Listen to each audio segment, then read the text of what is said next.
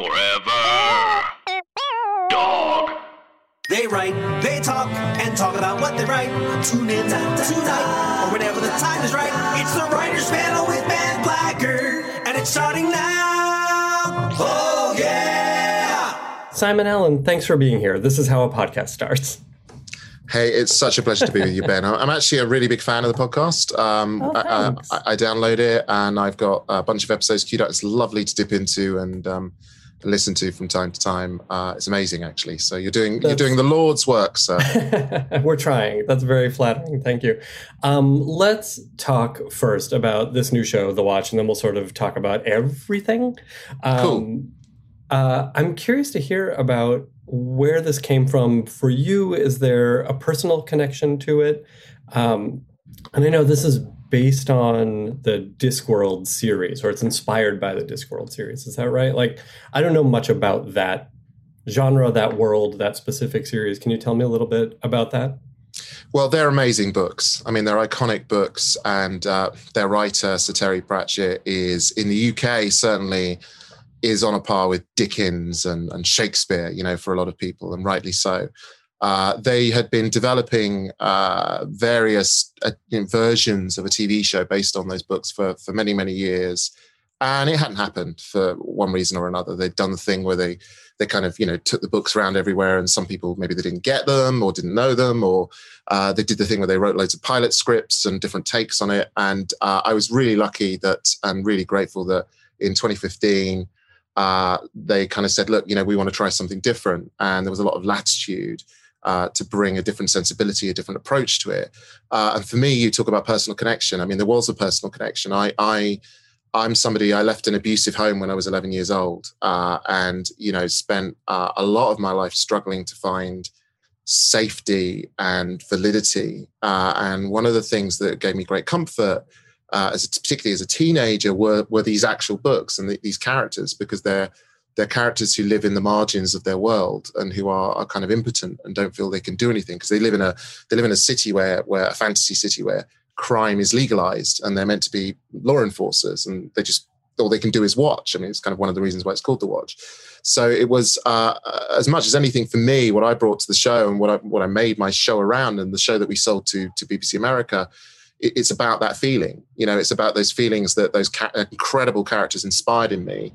And we built that feeling of helplessness and hopelessness into the show, and then a kind of a trajectory across the show about how you overcome that and how you move from the margins into the center when everything feels like it's rigged against you. Oh, that's fascinating. I had no idea that's what it was about and what was behind it. I can't wait to watch this. Great. I'd love to hear about, there's something about tackling a property, or even that feeling of that you got when you were a kid discovering these things. And how do you remove that from the process? What do you keep from it? How do you make it still a show that is for you now and by you now, that is also for, that young kid who fell in love with the material? Well, I think the interesting thing, the material, the particular books that we're working with were written in the 20th century. And it's been really interesting revisiting them as a 45-year-old. And, or I was actually 40 when I started this. So I was kind of, 5 years of my life. And seeing how the vocabulary and presentation of certain things represented in these books is different. And there have been cultural shifts, particularly with things like gender fluidity, patriarchy. We one of the things that we have in the show, we have a fantastic queer story, and the show is a very, very queer show. And Pratchett was incredibly progressive in so many ways, but his vernacular for talking about queerness and representing it, I think it's not unfair to say, is out of kilter with where we are now, where the vocabulary is now. So in some respects, that was relatively easy, and particularly with the room that we cast, we had incredible queer talent in the room. And we were equipped with just amazing voices who had a similar response to the material. Some of them knew it, some of them didn't, but all of whom were very, very enthusiastic and passionate about, using this opportunity, this freedom we had to create something that is genuinely different, genuinely inclusive, genuinely wild. And I think when you watch the show, in fact, actually, I'll after we finish talking, if you want, I'll talk to the guys and see if they'll send you a link. Please. You can tell me what you think. I genuinely think we have a group at the center of our show of characters that are unlike anything you usually see. And the sort of agency and the dynamics of those characters are, we kind of got away with it. We got to do what the hell we wanted, really. I mean, it was, so a lot of the relationships in the books are grounded in the male gaze, so if there are relationships between men and women, it's all about the kind of the male character looking at the female character. And we rewired all of that, because we thought, well, we've seen that and we know what that is. And, do we need another show where we're reinforcing that, so why don't we rewire it and see what the relationship looks like and what the characters look like if we do it that way. And it is pretty radical. It's radical with the source material.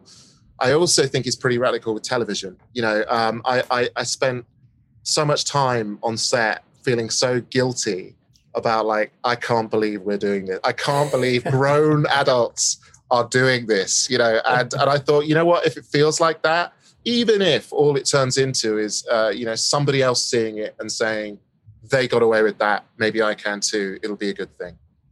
Have you, listen, you've been at this for a while. You've worked on a bunch of different shows and different kinds of shows. Have you found there is a new kind of allowance in British television? Is there an opening up of what you can do, what you can get away with, what kinds of stories you can tell? I think it's happening slowly. I think, my journey into television was staggered in the sense that I think had I had a more conventional background, perhaps a supportive family, economic means, I might have been in the industry. I may not have been in the industry at all. It may never have become creatively engaged. But equally, I think I didn't start till I was in my 30s, and at that point, British television was in a very conventional place, and so the pathways were very, very narrow. You would work on other people's shows or shows that existed.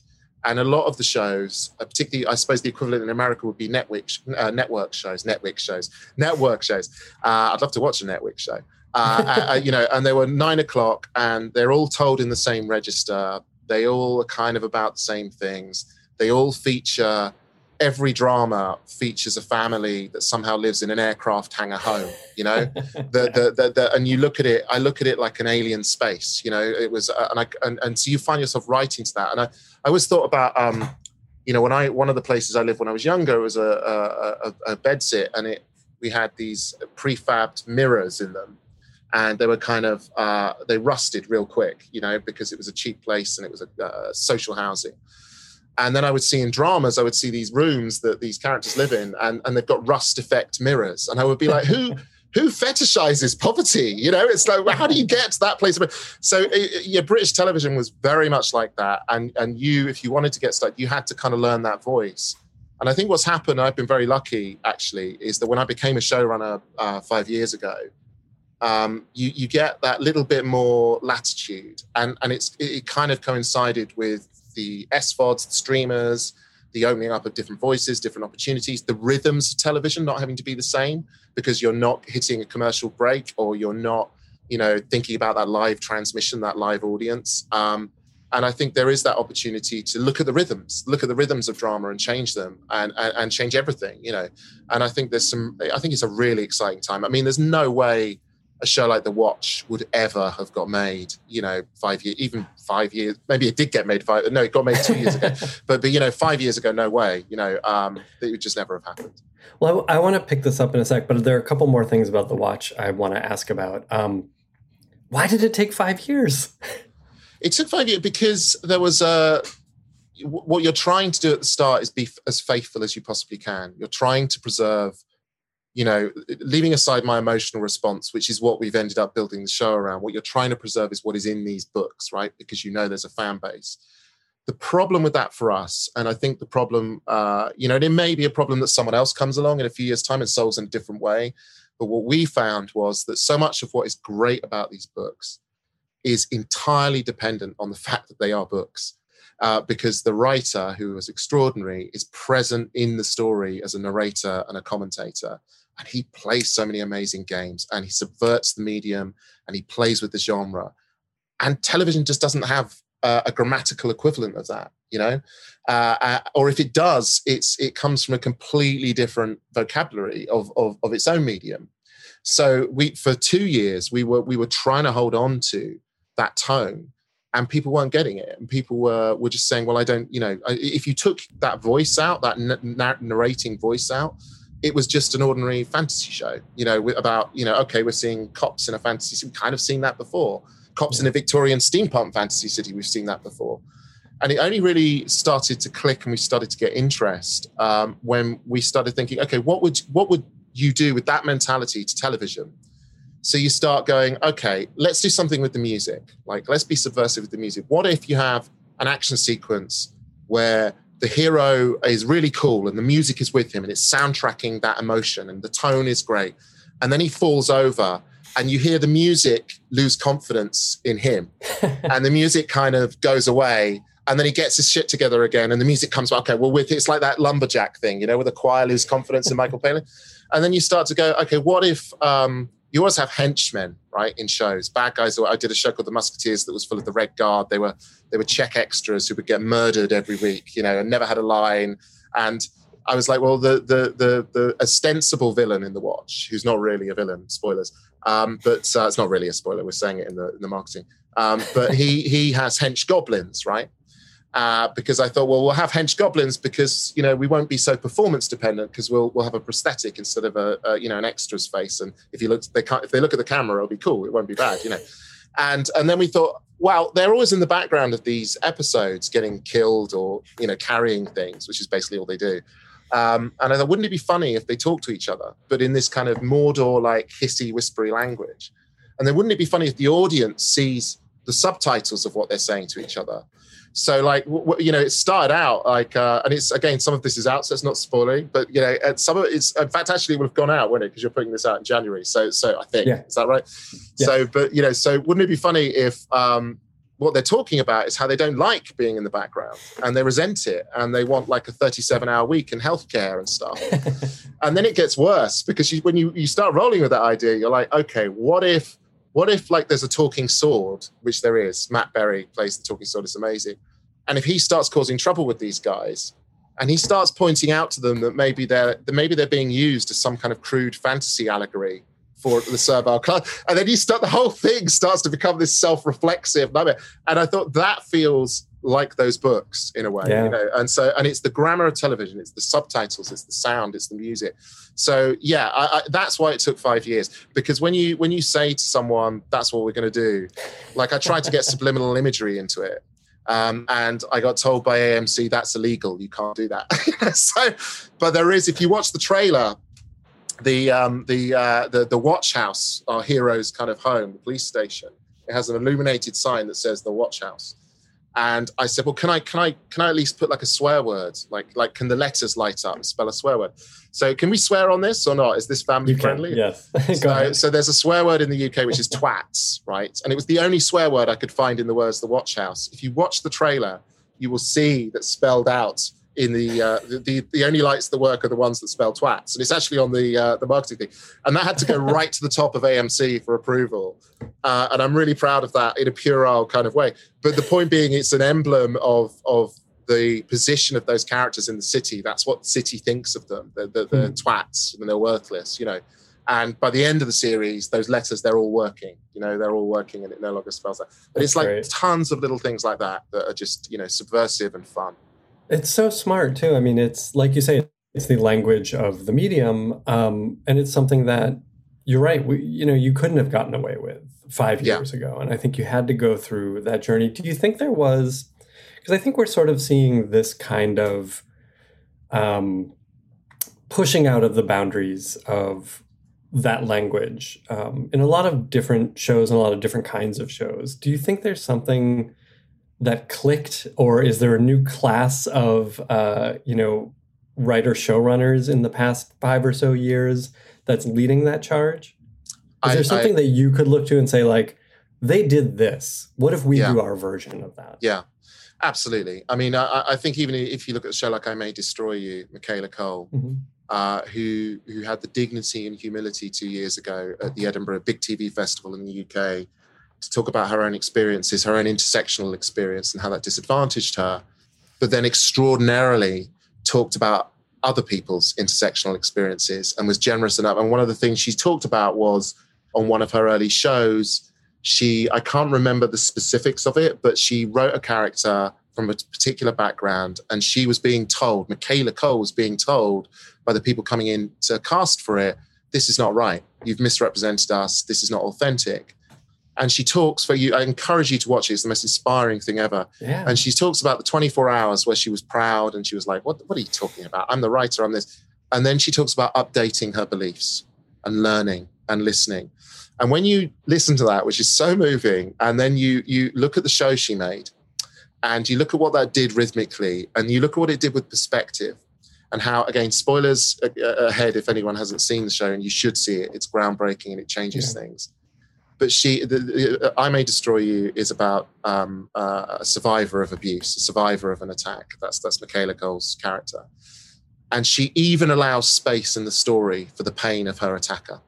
You know, she won't even objectify for the convenience of narrative and drama and the efficiencies of a 45-minute or half an hour episode.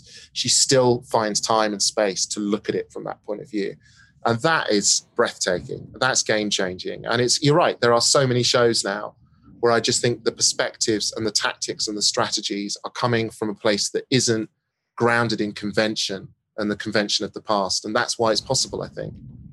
Well, there's something too, I mean, I think there's a kind of, I don't know if it's new or if it's a more widespread empathy in television or among certain television writers and creators, maybe as it leaks away in the real world, that we are seeing like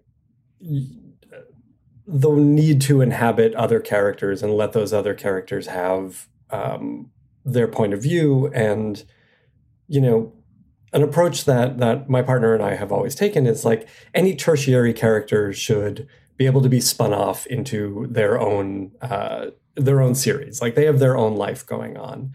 And it feels like that's something that's taken hold in the past few years. And I wonder, even as you were sort of in the trenches in making television, if these were conversations that were happening in rooms that you've been in or with other writers that you know. Do you know what? Absolutely. So I did a show called The Musketeers, a BBC show, which I think went out in the States on Hulu and BBC America, and may have turned up on Netflix, I'm not sure. And I was talking earlier about the Hench Goblins. And the 2 seasons, I came in on the 2nd season as a staff writer and then became showrunner on the third season.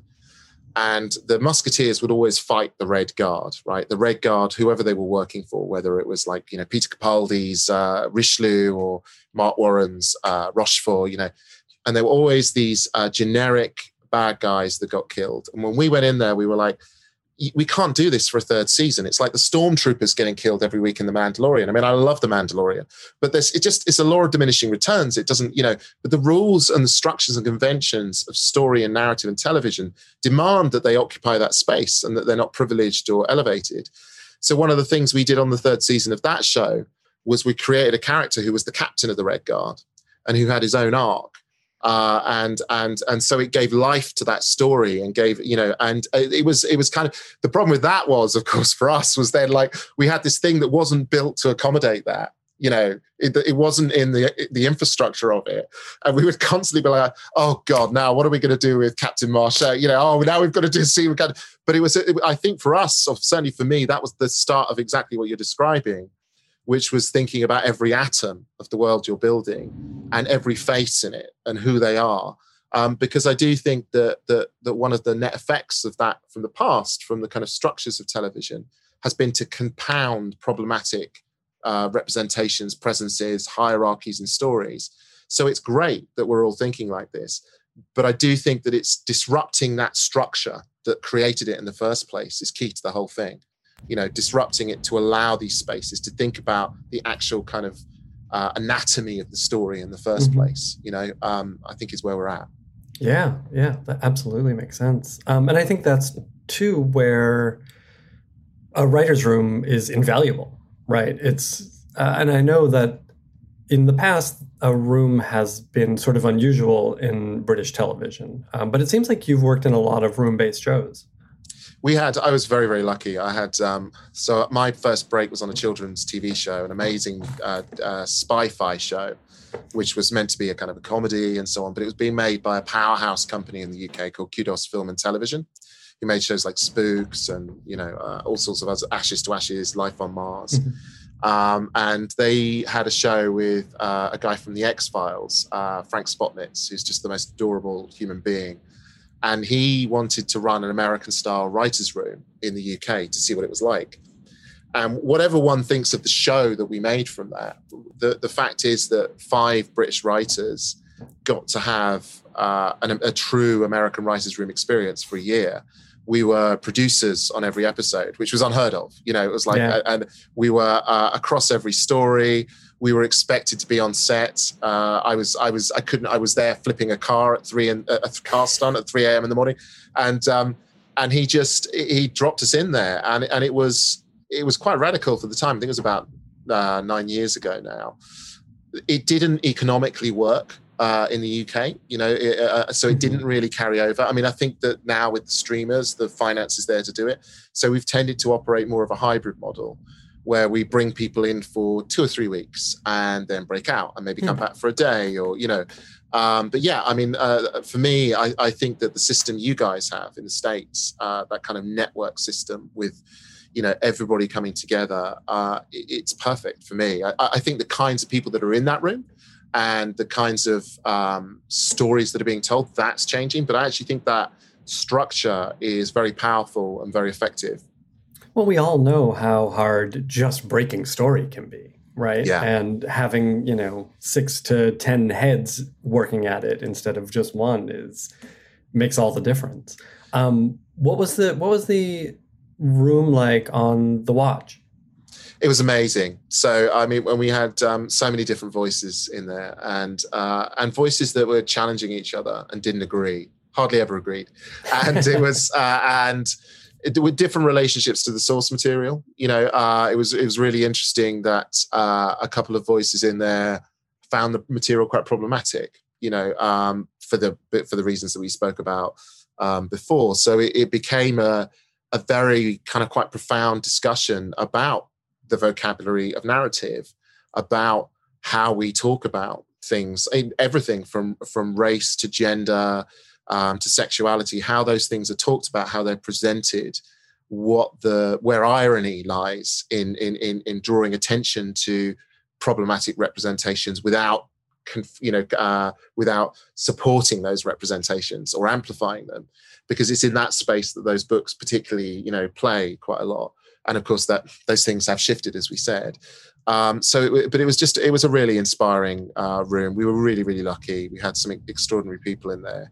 Every single one of which, by the way, is away and doing shows for everybody all over the world. It's amazing. We were so fortunate.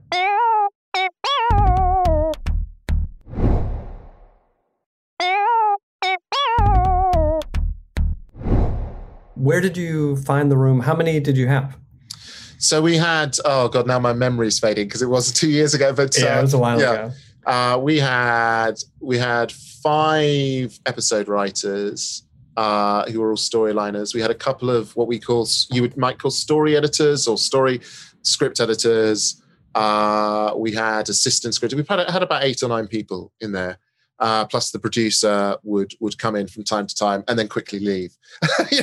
So particularly when we were talking about things that the producer found bewildering, it was we all fell in love with drag culture because we had an amazing writer, Amrou Al-Qadi, who identifies as a non-binary Iraqi drag queen and is one of the most incredible individuals, creatives that I've ever met in my entire life, and just completely blew all of our minds.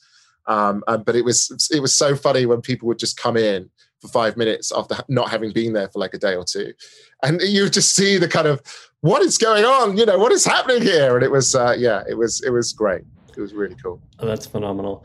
And was it a similar process to what we have here, where you read sample scripts, you met with everyone, And I know it was a while ago, but what kind of material were you receiving?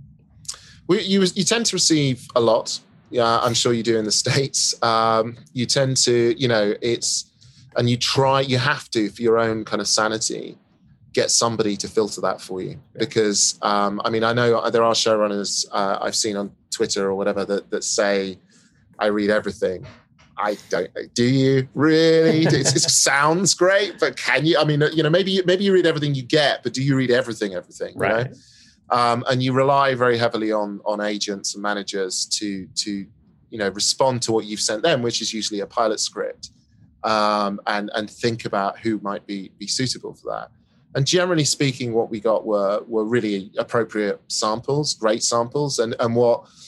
It does a couple of things to you when you're in that position. I mean, I've been in that position 3 times now, because I was showrunner on Musketeers, where we read samples. I was showrunner on the 2nd season of Das Boot, which was a show that I think went out on Hulu over there. It's when I say over there in the States, but I didn't do it because The Watch got greenlit. But I read samples for that, and then on The Watch. And what you're always struck by is just how much talent there is out there. You know, how many people are good at writing scripts now, like really, really good. What you are also struck by is how that's not enough. You know, how competence and being able to structure, it's all awesome. But what you're looking for is something that only that person could have done, you know, that you just couldn't have thought of yourself, or you can't comprehend. And there was a lot of material like that. And then there's a lot of material that feels interchangeable, you know, that people are trying to do the same thing in the same way. And I think the solution to that, if you're a writer, and I've been in that position too. When I started, I was definitely trying to hit some sort of generic touchstone, you know. But it is just to go back into your own life and think about who you really are and what's happened to you and where you are. That has probably only happened to you, you know. It probably is only you that's thought that or had that experience, or that weird thing that happened. And if you can bring that to bear on a genre piece or whatever, then you're going to get somewhere really special, I think. So yeah, I absolutely agree. And it's something like, I feel like, you know, look, I've been doing this podcast for a while, and that's advice that was given from the very beginning is write the story that only you can write, tell a personal story, even if it's, you know, in a genre or whatever. But I feel like even, you know, having heard that, I wasn't able to do that until, you know, 5 years ago, something like that. Why was that? What was that? Why do you think that was? I don't know. Maybe it's fear of looking inward. Maybe it's like a good idea is a good idea, but there has to be something else there. And that's what I wanted to ask you is like, did you find that turned, or have you always been able to tell the personal story? So that's fascinating, because I had exactly the same thing. I would say, so from 2010 to 2015, which was where my career started, that period, working on other shows, I was part of that problem of reinforcing that narrative of the aircraft hangar homes. You know, I would write those families, I would write those characters, I would make the character an architect, because I thought that's what you're supposed to do. And it was only after I'd run my own show and I had a year and a half of downtime of just development on other, you know, properties or original pieces, where I started to think, you know, I think this is bullshit. I don't know how to do this. I you know, don't get me wrong. I live in a slight aircraft hangar home now, but I definitely am not from that world, or wasn't originally, at least.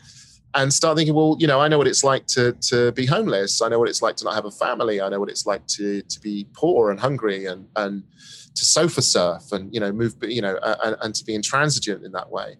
And so that's something I can talk about, and that's something I can put into characters and bring to bear on characters.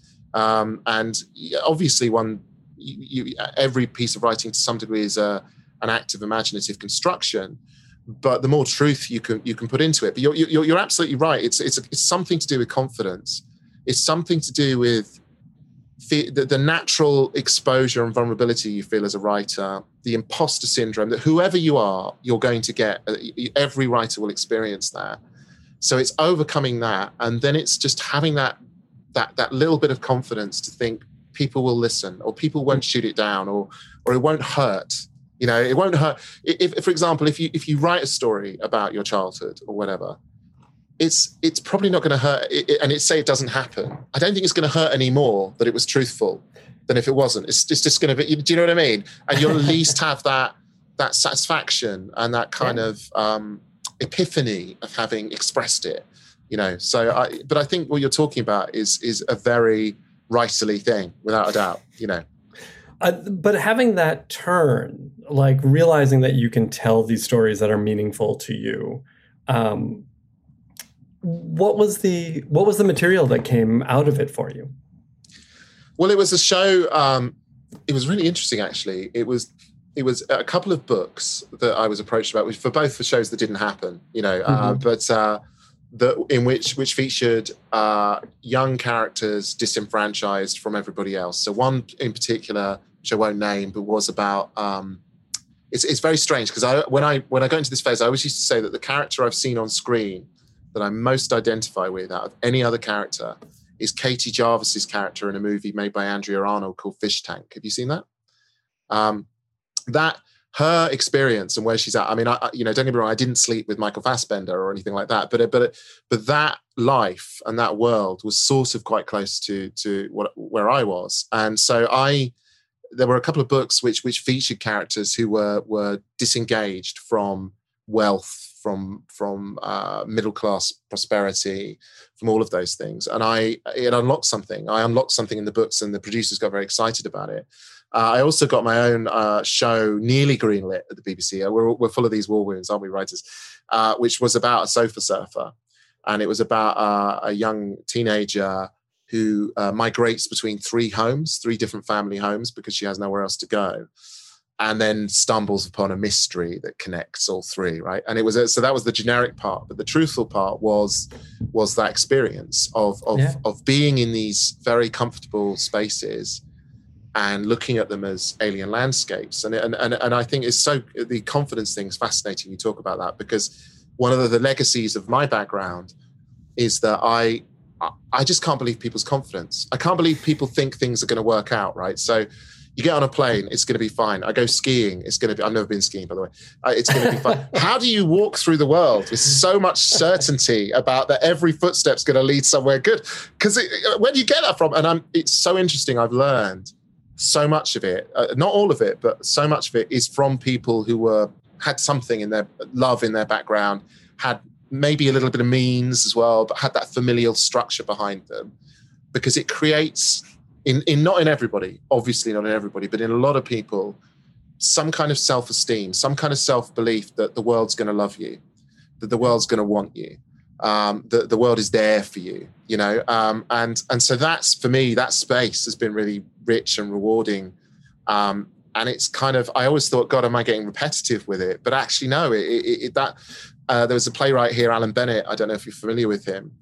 And he said once, every writer only really has a couple of buttons in the tin, and I realized in the last 5 years, those are my buttons, they're the things I'll rattle until they take the tin away, so. But the stories that can come out of that are endless. Yeah.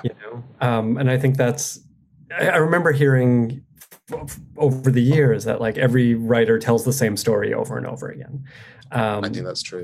And yeah, I remember thinking like, that's awfully limiting as a young person. And now I'm like, yes, that is what I'm doing every time. I can't stop writing my mother. How was your relationship with your mother? Was it a good relationship or was it? It's a good relationship, but it led to a great script. Great. Very cool. But there was something else I wanted to ask about. So this is sort of a technical question, but about scripting the messiness of real life. And, I think television scripts are a very ordered document, right? Because they're a blueprint. They have to be understood by so many people, and life is obviously not very ordered. And I wanted to talk a little bit about translating that. I mean, this story about the couch surfer feels like that kind of messy life translated into a linear story, right? Yeah. How do you start to take those steps? My scripts aren't I don't write. Here's an interesting thing. One of the things I saw, there's so many schools of thought on this, right? So, and which is what's so fascinating about your podcast. I'm not in the camp that thinks that everyone should learn to write a script in the same way, in the same register with the same, so I put my scripts, the language I write each script in is particular to that show or that character. So The Watch was, if you read the scripts, I'm very happy to send them to you. They were like an assault on you. They were kind of like a conversation. And the directors that got it and could work with it, because so it wouldn't just say this person's standing there or blah blah blah blah blah. It would swear at you and it would accuse you of not paying attention, and it was it was a very interactive document because that's how I wanted the show to feel. The Sofa Surfer show was written with a total disrespect for narrative. So she would, if she wasn't interested in what that character was doing, she would dismiss it when I wanted you to feel what she was feeling. So she would be like, da, da, da, da, da, and Carl is standing, fuck Carl. And off we went over, you know what I mean? And it would be her attitude all the way through it. And so a lot of people say, well, no, you can't do that. You've got to think like a shooting script. But the problem is you're so far away from making a show when you write. You're so far away. And the reality is the chances are you probably won't get it made, right? That's just the economic reality. Yeah. So why not write something that's just a fucking amazing experience to read, like the most amazing experience you can make it. And that's where I'm at with most of the things I do. There's one thing I'm working on right now where I've gone slightly more stately with the kind of vocabulary of it because of the subject matter, because it's a true story. There's a lot of tragedy in it, and I felt like, okay, people might misinterpret this as, but even that serves the story. Absolutely. Yeah, absolutely. And it was, but it was so great because, so for example, The Watch was very punky scripts and even had kind of, I would even do something where I wanted there's a talking troll in it. And I found a special font for the talking troll and he would speak in his font. And it was this sort of chalky, stony, granity kind of thing. And it was great because it helped the read of the script. It got the tone of the show along. But what happened, of course, is the pitfall is if you do get the show made and you populate your script with amazing fonts, you got to, every time you send it to someone for production, they don't have the fucking fonts. It all kicks out, the page numbers. So you either have to redo them or you have to, the most tragic thing with The Watch was like at the second week in, I was like, you know what? I'm going to stop doing the fonts, because it's kind of, but I think it's about an experience, right? So I think that page is not just all the usual stuff, the stuff they teach you, the stuff they tell you to do. It is, how can you make this feel like the show? It's every inch of that page. How can you make it feel like the show you're trying to get across? And that's how I approach it. So certainly the last 5 years, that's how I've done it. And I think that's great advice. Obviously we have a lot of new writers and people who want to be in your position listening to the podcast. And I think that's great advice for people who are writing sample scripts, because these are scripts that are not meant to be shot. It's great if they are, but really you're trying to put yourself out there, put your personality, put your interests. And so let that script reflect that. I agree. I mean, I think there's a risk as well that if you write the script in that kind of, that whole thing about economies, there's few words as possible, lots of white space. Maybe, absolutely, maybe, or maybe not, maybe write onomatopoeically, maybe, but if you stick to that rule too much, and maybe it's right to stick with it while you're finding your voice and you're developing, you risk writing something in the same register as a lot of other people. And it just might be possible that if you tweak that, if you mess with it a little, if you have, a script, I tried to write a script in the first person once.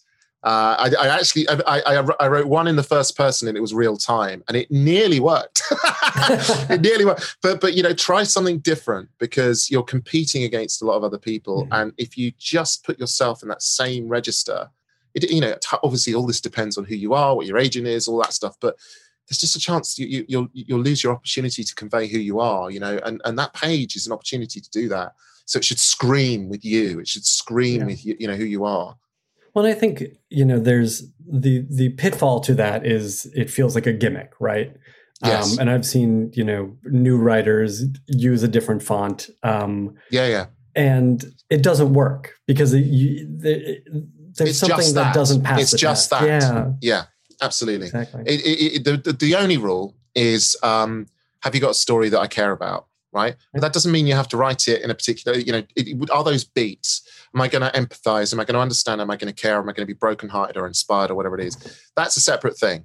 That's story, that's character, that's beats. But how you execute it to give the experience of it, of reading it at least, can be, it's related, but it can also be its own thing. But what you find, as you say, I agree. There was a writer I got very excited about who's now actually hugely successful in the UK. Won't name him, but he's great. But I tried to get him onto the watch, and that was an AMC response to one of his scripts, which was, it's just that. And I was like, yeah, but we're doing the heart and soul thing, so he'll clearly be, and it doesn't prove he can do the heart and soul thing. So, yeah. So you are right. You're absolutely right. Huh. And so much of it is down to tone also, right? Like tone, of course. I think, my partner keeps saying this, and I think it's a great way to put it, which is we're living in a golden age of tone on television. Yeah. And that is in many ways the hardest thing to get across in a script. And I think, these sorts of immersive reading experiences are a great way of doing that. I think the other thing I wanted to just ask about and also compliment you on is in talking about, giving the goblins their point of view and giving the guards their point of view. Like, this is another lesson that I think, we're told over and over. And certainly I've heard it on this podcast for years, which is to write from your character first. And that doesn't just mean your main character. That means all of your characters. And it feels like once you all realize, like, we could have these goblins have a world of their own and have conversations, that also led to story for you. It sounds absolutely. Yeah, no, absolutely. It does. It packs the whole world out with richness and reservoirs of depth that you can draw on. It's also, if you ever heard, I'd love it if you haven't said this on your podcast. I'd love to be the first person that says this. Somebody, I don't know who, so I'm not going to, it might have been Lawrence Kasdan. I don't think it was. But anyway, somebody said of Star Wars, you know where I heard it? I know where I heard it. I heard it on Mark Bernardin said it. So whoever he was quoting, he talked about distant mountains. Talked about what was great about Star Wars was when it first came out was they would talk about stuff that you never saw, but they would talk about it with such depth and gravity. You thought, what was behind that? So they would say the Force. They would say the Clone Wars. And we never knew what the Clone Wars, it was mentioned once in the first movie, and you would just imagine what the Clone Wars. And it's like watching a shot of something and thinking, what's on those mountains? What's beyond those mountains over there?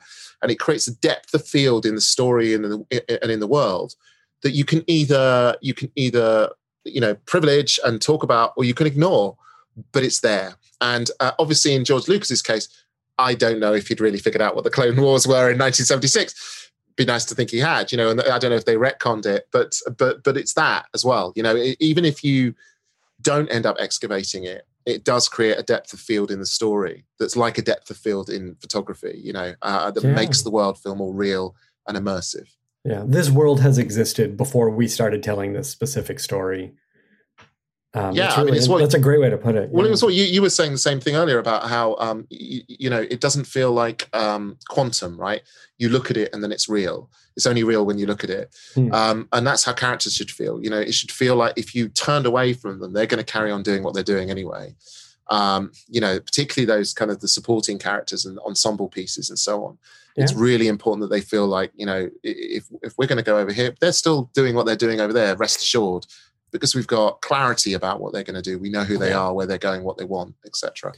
On stuff like that, is there a tendency, and I guess, in when you're getting to write more than a pilot episode, when you're getting to write a series, you can sort of discover things about these characters as you go along.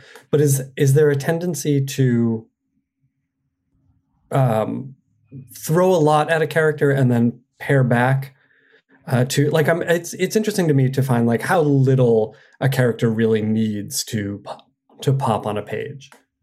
Yeah, I mean, I think that again, it's so interesting, isn't it? Because I see a lot of scripts where somebody will give you like a lot of description. So they'll say like, Ben, wears a baseball cap, earphones, wearing a hoodie, but it's slung low because that's how he is. You know, they'll say something like that. And you're like, I'm not going to get that from this. That's the one thing I will agree with, that immediacy. You know, I think that for everything we've just talked about, what you're also trying to do is make it immediate. So where you burden it with kind of extra textual information that you're definitely not going to get, you know, I'm now reading the margins. I'm not reading the story, you know, I'm not experiencing the story. And I agree with you as well that the problem a character has, all these kind of hard and fast mechanical rules, they're very, very helpful tools for when you're trying to break a story or just attack it. They're like an axe or a you know, something you can hit it with, but they're not the answer. They're just a way of hitting it and interrogating it. And it can be the smallest thing that pisses a character off. Or is in I mean, Killing Eve, you know, Sandra Oh, when she wakes up screaming because she thinks she's slept on her arm, that's all you know about her, and it's great, and that's enough to get going. And then the whole thing with the breakfast the croissant, the breakfast croissant, and you know, all of those beats and so on. You know, so it doesn't have to be anything massive. You're right; it can be something really incidental. It just has to have a sort of immediacy and an intimacy about it as well. Ideally, I think. That's a great way to put it. We need to wrap up. I'm excited to watch The Watch. Great. As of people hearing this, it will have premiered on BBC America. How many episodes? So it's 8 episodes, and I think the first 2 are, I think some of it's going out on AMC Plus on New Year's Eve, which cool. I'm sure everyone will suspend their New Year's celebrations to watch it. Yeah, probably. No. And then the first 2 premiere on the 3rd of January on Sunday. Oh, great. So if you haven't started yet, you have ones you can catch up on and watch the rest. I can't wait to watch. We will end as we always do by asking you what you are watching on television lately. What's getting you excited or inspired? What are you talking about with your friends and loved ones? Oh, that's interesting. What am I watching? Oh my God, I hadn't thought about that. I should have researched this, Ben. You should have said that. Not very much at the moment because I'm in prep on a movie, and so it's long days and nights. I have been watching.